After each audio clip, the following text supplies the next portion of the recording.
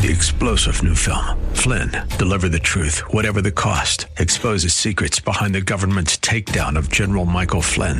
Flynn knew what the intel world had been up to. He ordered the first audit of the use of contractors. This set off alarm bells. He told the truth. He was the most dangerous person for Donald Trump to hire. They had to get rid of Flynn.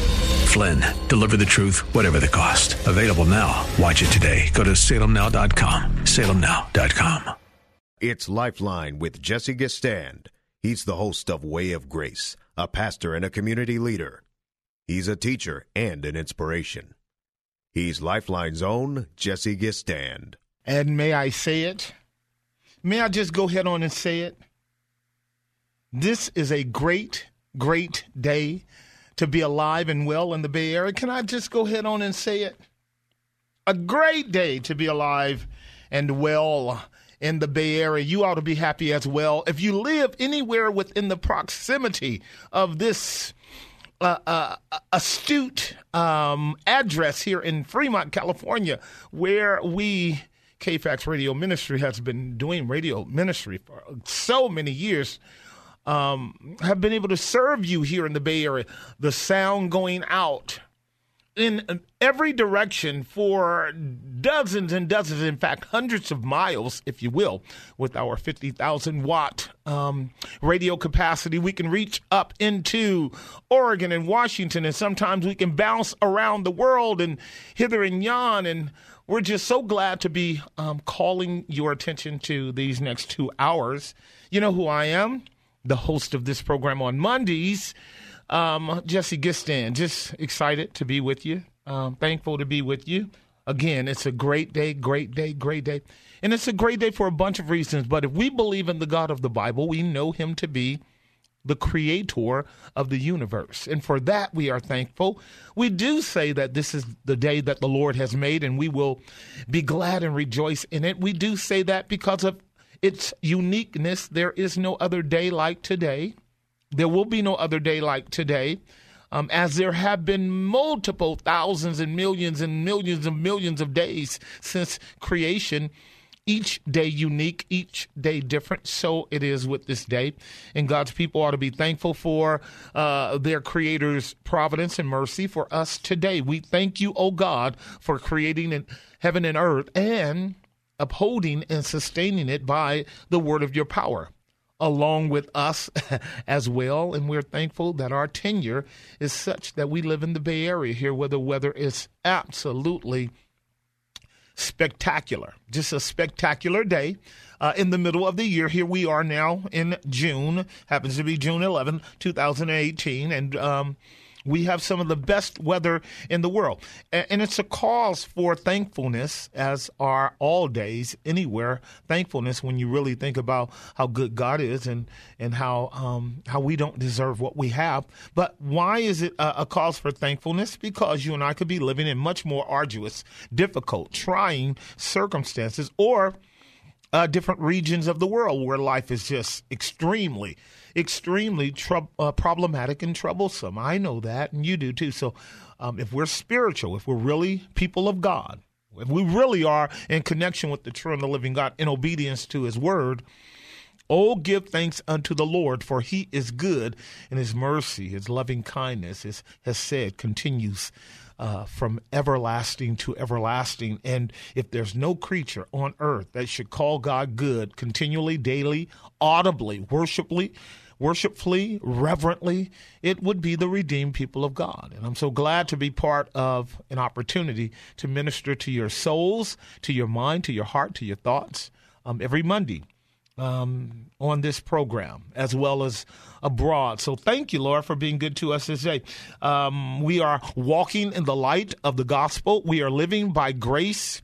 We are endeavoring to keep the faith and to get rid of the faith. That is to share it with all who happen to come our way. I hope that's the case with you as well. You know how we do it. 1-888-367-5329, 1-888-367-5329 to chat with me if you want to talk about something that you think is relevant, expedient, important, and most of all, edifying to the people of God. You get to listen to me while you're driving home or preparing meals or simply resting. Or if you're at your computer, you can email me if you want to. Some of y'all know my email address, GBC, all lowercase, GBC, good boy cat, Hayward at gmail.com, GBC Hayward at gmail.com. You can call me or email me if you want to. Two or three things I do want to get at before we really get into phone calls and things of that nature. First of all, we always want newer callers. First-time callers. If you've never called before, I want to hear from you. If you've been listening and you really do enjoy the Monday program, call and give me a holler. Let me know how you enjoyed the program or have benefited from the program in the past. And if you have a question, an observation, a comment, give me a call too, 1-888-3675-329. If you know that I am the host and voice of Way of Grace Ministries Monday through Friday, at 12 noon, which has been a real blessing for many years now. And you've been listening to our messages. We've just started a lengthy series on the forgiveness of sins. The forgiveness of sins. If you've been listening and you have heard the in-depth analysis and broad, if you will, analysis of the concept of forgiveness that we are presenting to our audience, and you've learned something about it or you have a question about it, give me a call. Very important topic, subject that we are engaging our hearts in at Grace, the forgiveness of sins, God's forgiveness of sins. So it's primarily vertical before it's horizontal. A very important doctrine for your own identity, liberty, freedom, prosperity, growth, maturity, development, and also witness. You are not going to do well in Christ if you do not understand and embrace and walk in a concept of the forgiveness of sins appropriately. As I have stated and will state again, forgiveness of sins is that functional framework by which God preserves and sustains a vital fellowship with the people of God. You must understand how forgiveness of sins plays a role in God's identity, plays a role in your identity, and plays a role in your fellowship with God. Where you and I are ignorant of and negligent of the forgiveness of sins, our walk with God is bad, and our walk with others will be bad also. You cannot have a healthy relationship with any other person where the forgiveness of sins is not understood as a vital, functional framework to preserve the relationship. So I would encourage you to listen. I've got a couple more messages to preach on it, and it should be on the air for the next couple of weeks. Go deep into it. And if you need to, call and get the outlines or email us and get the outlines. Forgiveness of sins is a radically important doctrine for the people of God. A whole lot of other things, too, that we plan on talking about here on the program today as well. 1-888-367-5329. We are looking forward to your call. I have an article I do want to read before we go to the break to stir your thoughts. And it's certainly along the lines of the whole idea of why forgiveness of sins is a critically important doctrine. This is an article, a blog article by one David Gunderson. They call him the Gunner, David Gunderson, and it's coming from the Gospel Coalition. And the title of it is The Most Important Time to Go to Church. So here's our sermon for today for a few moments, and then we're going to take a break, and then I'm going to encourage you to call while we are going to take up our other topics as well on this Monday edition of Lifeline. I'm glad you're in church with me today. Glad you're in church. The most important time to go to church. I quote, the most important time to be at church is when you don't feel like it. It's the most important time, David says, to be at church is when you don't feel like it. Uh-oh, that got my attention. How about you? He goes on to say, I quote, I've talked with 3 Christians about this recently, 2 struggling with depression, and a third which just went through a tough breakup, who've stopped gathering with God's people during a difficult season. Whether for weeks or months, all 3 have decided to stop going to church. One said it would be unsatisfying, that there just isn't a sense of connection. Have you heard that before? I'm a pastor. I hear it frequently from a number of angles. Another said it would be awkward because they don't want to see their ex. Unfortunately, a lot of that's going on as well today. Breakups in marriages, covenant marriages, and folks are often still staying in the same church. The last said it would be unhelpful because they have no desire to be there anymore. Apathy for that particular fellowship. I'm not here to minimize their burdens or condemn them for feeling the way they do, says David. I'm not writing to them or about them. I'm just writing to every Christian who feels the way they're feeling, who feels as I have before, like gathering with God's people will be unsatisfying, unhelpful, or just plain awkward. I'm writing to say something I said to all three of my friends at some point in our conversations. The most important time to be at church is when you don't feel like it. Firstly, it's because of this. Church is far more than a place.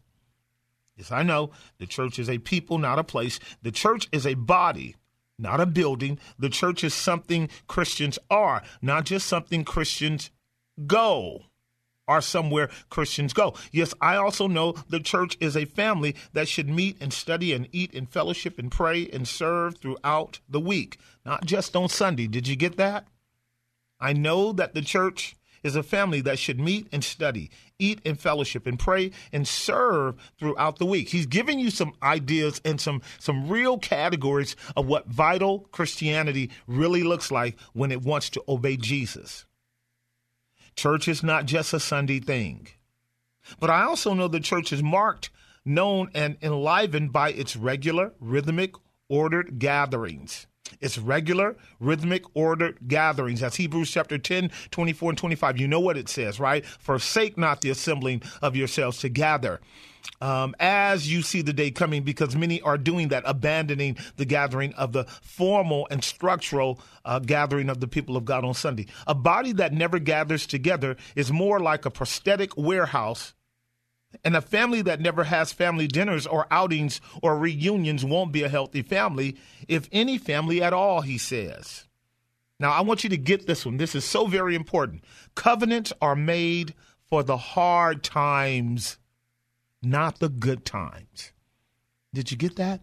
Covenants are made for the hard times, not the good times. Oh, I could expand on this, because when I marry couples, one of the things I let them know is you swore an oath to God and God's people and to the witnesses abroad that you would stay together through thick and thin, in difficulty, in prosperity, and hard times, till death do us part by the grace of God. This is what I impose upon every couple as we prepare to enter into holy matrimony, because marriage is such a solemn covenant in the eyes of God. And so is the gathering of the saints on Sunday. He goes on to say, sure, you could listen to some praise music and an online sermon, but there won't be any personalized one-on-one gatherings. There won't be any face-to-face fellowship, and there won't be any, bread and wine. But that doesn't matter to Christians today. Partaking of the Lord's table or baptisms or the witnessing of that kind of thing, that doesn't matter to Christians today. Ladies, and I'm just talking, this is Pastor Jesse, I'm telling you, people are so far from obedience to the scriptures in these regards. Sure, you could read the Bible and pray on your own, but you won't hear. Listen to this. You won't hear the studied voice of your own shepherd teaching and comforting and correcting you. Yes, you could just attend another church for a while because your own has grown unsatisfying, but that's not treating your church like much of a covenant community. Hear what he's saying? You know anything about the integrity of commitment? He says covenants are made for the hard times, not the good times. In the good times, we don't need covenants because we can get by and stick together on feelings alone. But covenant communities holds us up when we are faltering, pick us up when we are falling. They encourage us when we're weary and wake us when we are slumbering. They draw us out of ourselves and call us to commitment and responsibility. Now, that's why people don't go to church right there. Church draws you out of yourselves and calls you to commitment and responsibility to others. They invite us back to the garden of Christian community where we grow. Get that next line. The garden of Christian community where we grow. And I would submit to you, I've never seen a professing Christian who has abandoned regular worship and the means by which we grow in grace in the community of the saints ever growing. I've never seen it. The second reason for which you go to church is it's not about you. Listen to this. It's not about you. Now, I get it, he says. The worship team didn't pull their song selection from your Spotify playlist. The pastor didn't have the time and resources to craft a mesmerizing sermon with a team of presidential speechwriters. The membership may not have the perfect combination of older saints to mentor, younger saints to energize you, mature saints to counsel you, hospitable saints to host you, and outgoing saints to pursue you. Did he get it or what? This here is the variety and blessing of a mature church with older, middle-aged, younger, and new Christians. But I know another thing, he says. If your church believes the Bible and preaches the gospel and practices the ordinances and serves one another, then your church has saints. And those saints are brothers and sisters, your fathers and mothers, your weary fellow pilgrims walking the same wilderness you are, away from Egypt, surrounded by pillars of clouds and fire, with eyes set on the promised land. Which is to say, this isn't really about you. And those people you wish would pursue you and care for you and reach out to you need you to do the same. A lot of times when people leave church, they get upset or amazed when folks don't call them or reach out to them, or we might do it once or twice, but we're not going to be begging you to come back to church.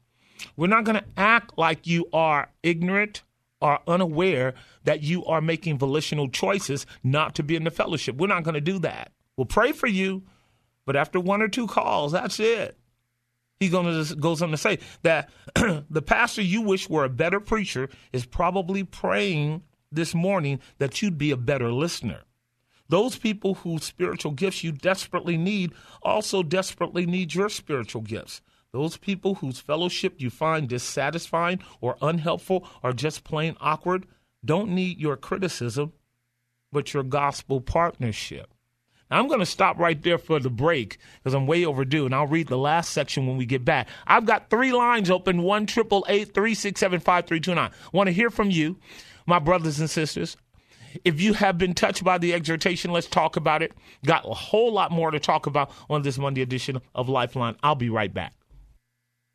And now, back to Lifeline with Jesse Gistand. All right, we're back. The Monday edition of Lifeline, reading from an article that fundamentally is calling us to understand that you don't go to church because you feel like it. You go to church out of obedience to Christ and to God and the work of the Spirit of God to be part of a community of which, apart from that community, you really cannot grow.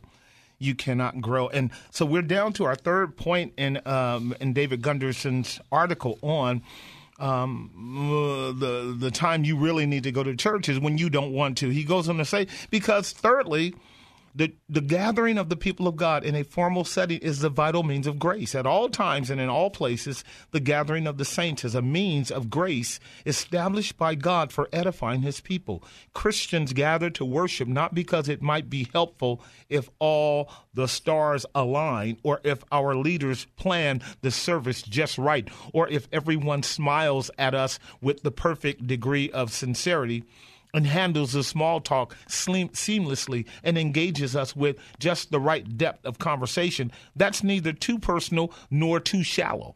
You see what he just did? He exposed all of the unbiblical means by which one would argue themselves out of going to church. Essentially, I want to repeat it. What he said is, church is not about you. It's about the whole community. I had quoted earlier from Hebrews chapter 10:25, but let me actually give you a context and show you something about that exhortation.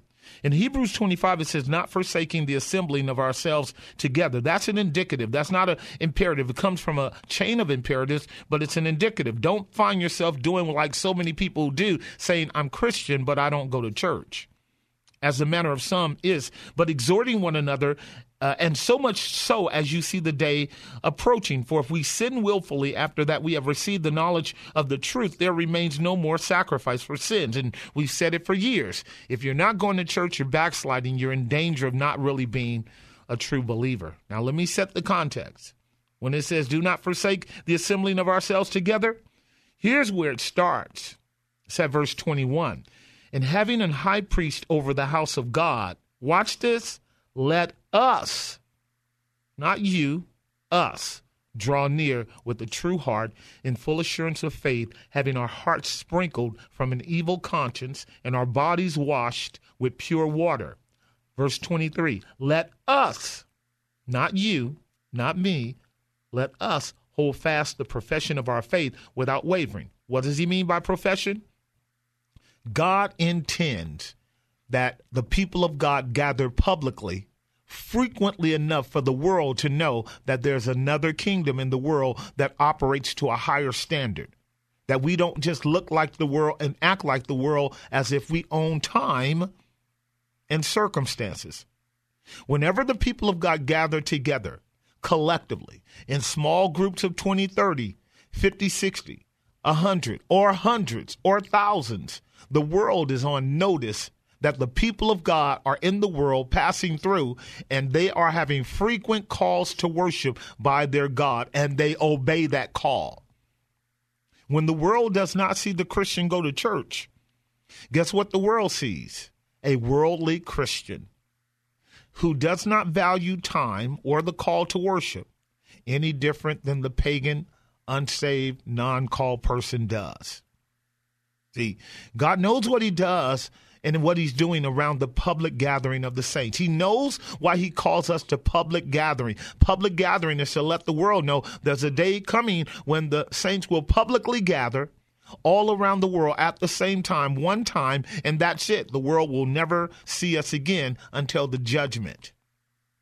So I'm asking you, are you commonly and frequently gathering together with the saints of God? That's how Paul put it in 2 Thessalonians chapter 2, verse 1.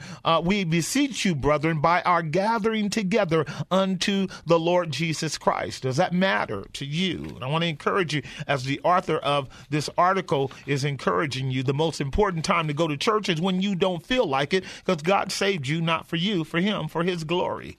Here's the latter part of what he was saying, and then we will move to our next thought. 2 lines open, by the way, 1-888-367-5329. I'd be glad to talk to you about pretty much anything. He says now, as he renders his last point, ask for grace and then go. That's for those of you who have dishonored the day and gathering of God's people in your lives. You just dishonored it. Ask for grace, because God has to give you grace to overcome your pride and your shame and your guilt, and your anger, and your hostility, and your rage, and your deception, quite frankly, to go. So I know, he says, you may not feel like it on Sunday morning. You may not feel like it for a while, but I'm asking you to trust God, ask for grace, and go. Go because the church gathers every Sunday to remember the death of Jesus for our sins and the resurrection of Christ from the dead. And that's precisely what we all need to remember and celebrate, regardless of what else is going on in our lives. Go because the stone trapping you in the cave of depression can be rolled away in a night. And once God does it, no Roman soldier or Jewish priest can stop it. Go because you're gathering to anticipate a greater marriage than the one you hoped you would happen later this year. Go not because your trials aren't real, but because that tabled bread and wine represent the crucifixion of the worst sins you could have ever committed and the worst realities you have ever experienced. Go, and in your going, grow. Go, and in your going, serve. Go, and in your going, let God pick up the pieces of your heart and stitch together the kind of mosaic that only gets fully crafted when saints stay committed to God's long-term building project, when they speak the truth to one another in love. Now, the most important time to be at church is when you don't feel like it. And here's the reason why. You want to go to church because first and foremost, it's far more than a place you go to. Secondly, it's not about you. Thirdly, the means of grace are there. Fourthly, all you have to do is ask God for grace to do it. The most important time to go to church is when you don't feel like it. So please, brothers and sisters, go. This is David Gunderson, and he serves as lead pastor of Bridgepoint Bible Church in Houston, Texas, and so on and so forth. Great work there by the pastor. Glad you guys were able to listen with me. Going to take another break, and then we will begin to work with your phone calls on the other side of the break. 2 lines open, 1-888-367-5329, 1-888-367-5329. I'll be right back. And now, back to Lifeline with Jesse Gistand. And we are back, the time 5:38 on the Monday edition of Lifeline. Before we go to the phone lines, 1 line open, 1-888-367-5329. If you want to get in on this series of calls, 1-888-367-5329 if you want to call in and chime in on what we're talking about or bring up a worthy topic to discuss. We would be glad to have you. First of all, we give the Warriors prop. They win it again. And that's just the way that it is. We are the champions. And what's the application? All believers in Christ are more than conquerors through him that loved us. But, yeah, we're thankful. We really are that the Bay Area is really coming off as a supreme athletic center around the world, and the Warriors have done it again, and that's great as well. I want you to pray for your president. That's what I want you to do. Please pray for your president, because it appears that either he has a really bad PR team, public relations team, or advisory board, a really bad advisory board, who don't know how to advise him in terms of when to say things and when not to say things. And he's coming off these days very much like a novice and kind of a person who has a mic. In our church, what will happen after service is that several of the kids who are enamored by the microphones will run up to the stage and try to grab a mic and start talking. And when they get on the mic, they are making all sorts of noise that does not necessarily sound good. But they're enamored by the mic, and it's apparent to me, and it ought to be to you too, that our president has definitely broken protocol with the fundamental decorum of presidents in the past. You know, presidents in the past did not always chime in on everything that was going on in society.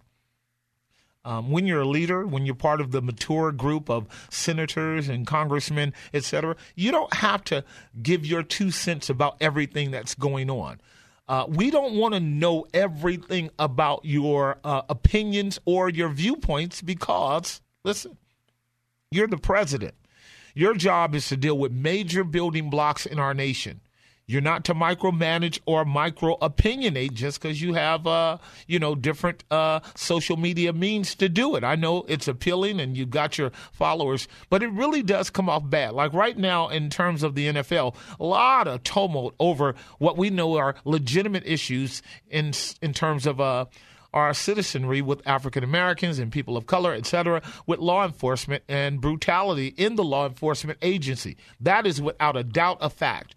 And when Colin Kaepernick basically called our attention to those issues by kneeling during the flag, it did get twisted by many people in terms of what he was doing. And President Trump also took it up and really demagogued it with his profanity and talking about kicking NFL players out of the league. But more than that, I mean, when legitimate teams were invited to the White House, he's going to talk about them not being able to come under the assumption and faulty assumption of that a number of them did not actually pay homage to the Pledge of Allegiance when it wasn't even the case at all. And I'm wondering, how would his PR team let him get himself into such a very clear contradiction of behavior that is just unbecoming of the presidency with all of the staff he has around him to help him at least appear like he knows what he's talking about?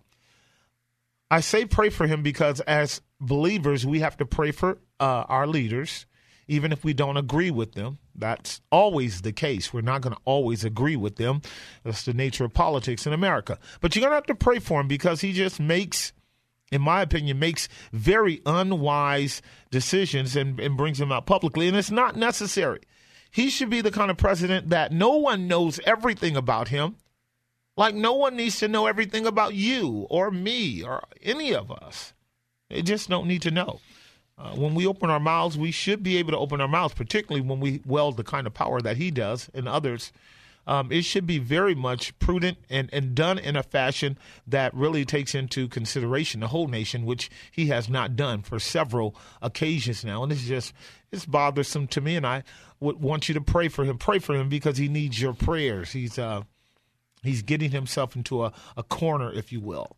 I'm going to be talking to one of my dear sisters at the top of the hour about our upcoming Daughters of Grace meeting this Saturday, and we would love for you to come out. It's going to be a great time. And then next week as well, our There Is Hope football and agility camp coming up. We'll get a chance to talk with Coach on Monday about that. We would want you to be part of that as well. Let me also invite you out to Grace this Sunday if you are a father, grandfather, great-grandfather, and you don't have anywhere to worship. We will be honoring our fathers this Sunday with a powerful message from the Word of God as well around the nature of our God, who is viewed to us as Father, as well as Son and Holy Spirit, and talk about a particular attribute that constitutes a glorious characteristic of our God in relationship to fathers. So you want to come out to hear a gospel message around fatherhood. It'll be a real blessing at Grace, so you're welcome to come. Again, one line open, 1-888-367-5329. Let me go to line number 3 and talk with Jay in Pleasanton. Jay, are you there? Yes, hi. Can you hear me? Yeah, I can hear you. What's your thoughts, comments, or observations, sir? Okay. Well, first of all, thank you, sir. I haven't talked to you in years. I used to communicate with you email-wise as well. But anyway, great to talk to you, boss. Okay. Anyway, here's the story. This is kind of a non sequitur with what you've been talking about, but it's actually important. I would love to have your wisdom from the Lord. Okay. Jesus says, it is said, he's the author and finisher of our faith.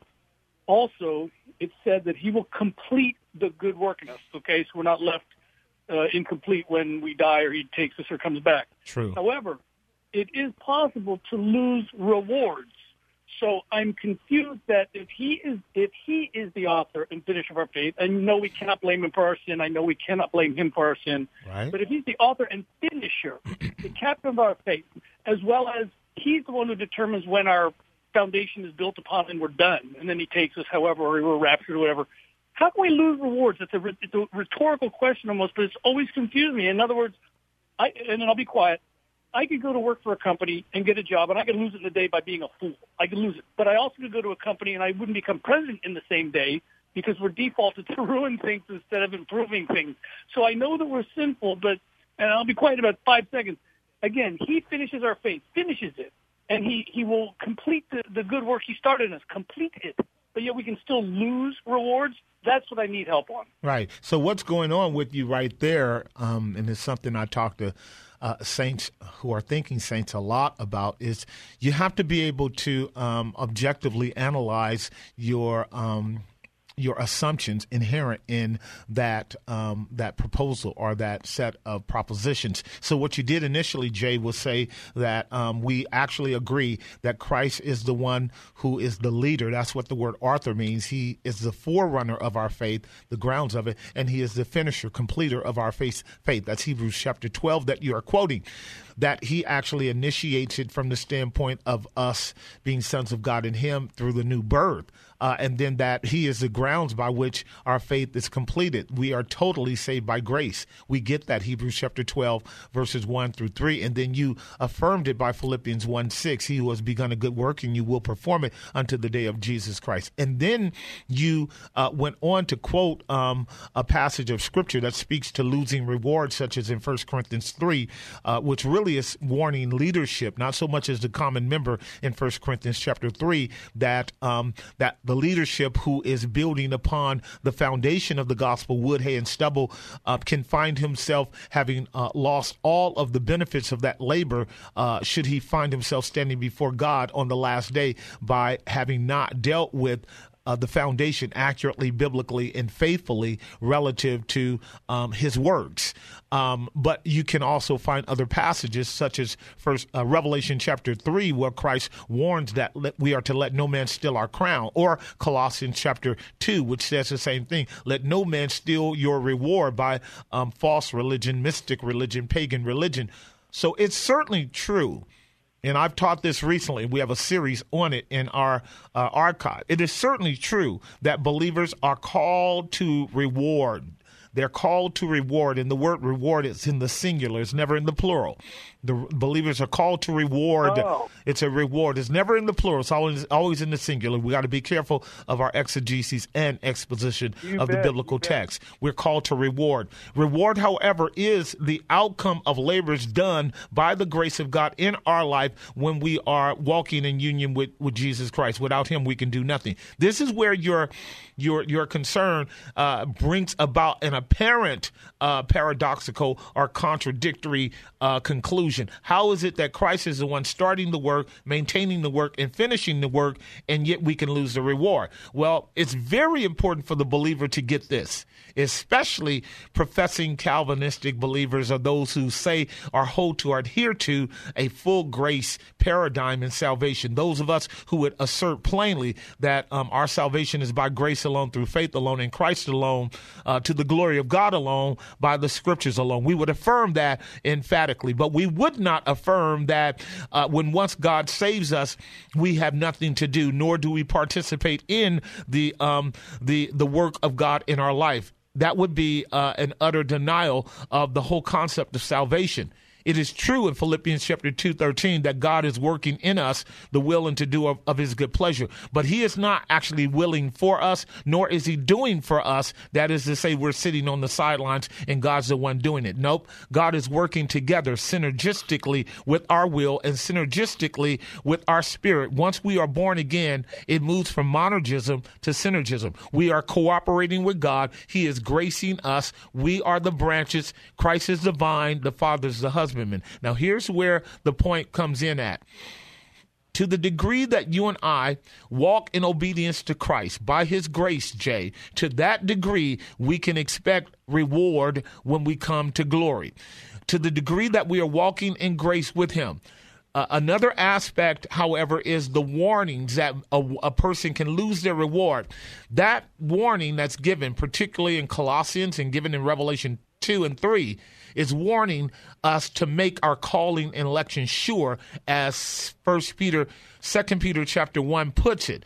Make sure that you have an authentic faith, a vital faith, a real faith, a saving faith, because any other faith than that will not have a reward, and in all likelihood is not true saving faith. So here's how you secure yourself from the embarrassment on that day of either not having the fruits of righteousness and the work of grace manifesting itself in a reward that Christ promises all his people, by simply making sure you're walking with Christ, making sure that you are united with Christ, making sure that you are being earnest with God, making sure that his grace is operating in your life so that you are not surprised by either no reward or no salvation. As we read in Matthew 7, you recall it. They came to him on that day and said, Master, did we not do many good works in your name? Did we not prophesy? Did we not heal? Did we not cast out devils? And Christ will say, but you were not united to me. Yeah, go ahead. I never knew you, workers of iniquity. Yes. Right. So follow this before I let you go, because I'm overdue. What the New Testament warns really is around this. It's not so much telling you and I to be so enamored with our works as to focus on it as the ultimate objective of our existence, but to be enamored by our fellowship with God and union with Christ as to focus on it, to make sure that it's real and vital, because as Christ said, I am the true vine, you are the branches. Every branch abiding in me will bear fruit. In other words, if I am truly united to Christ, I'll bear fruit. If I am not united to Christ, I'm just all talk, and it's going to be bad on that day. But the Bible is clear in Hebrews 11:6, and this is where I'm going to let you go. He that cometh unto God must believe that he is. Amen. And is a rewarder of them that diligently seek him. You want to be sure of the crown, be sure of the rewards, all of that metaphorical language, which really is depicting the honor of the saints on that day for suffering for Christ in this day, Jay. I mean, all you have to do is love the gospel and love Christ and love God the Father and submit to the Spirit in loving the gospel, and you're going to find Christ working in you. And you're going to find on that day him having honored you for being a believer suffering in this life. Don't worry about the rewards. Don't worry about the crown. Worry about the fellowship with the Master, and you'll be good to go. Does that make sense? Amen. God bless you too. God bless. That was great. That was great. Bless you, man. I'm way overdue. Got to take another break. 2 lines open, 1-888-367-5329. 2 lines open, 1-888-367-5329. If you're united to the vine, you're good to go. If you're not, it's all bad. I'll be right back. 3-star General Michael J. Flynn, head of the Pentagon Intelligence Agency, knew all the government's dirty secrets. He was one of the most respected generals in the military. Flynn knew what the intel world had been up to. He understood its funding. He ordered the first audit of the use of contractors. This set off alarm bells. The explosive new documentary, Flynn, Deliver the Truth, Whatever the Cost, uncovers the facts behind this scandal. Flynn told the truth. He was the most dangerous person for Donald Trump to hire. I find out the worst enemy that I'm going to face in my life is right here in America. They took my assessment and they wanted me to change it. And I was like, I'm not changing it. They had to get rid of Flynn. With in-depth interviews, archival footage, and never-before-seen personal records of the man behind the headlines. I just felt like I was drowning. Flynn, Deliver the Truth, Whatever the Cost. Available now. Watch it today. Go to salemnow.com. salemnow.com.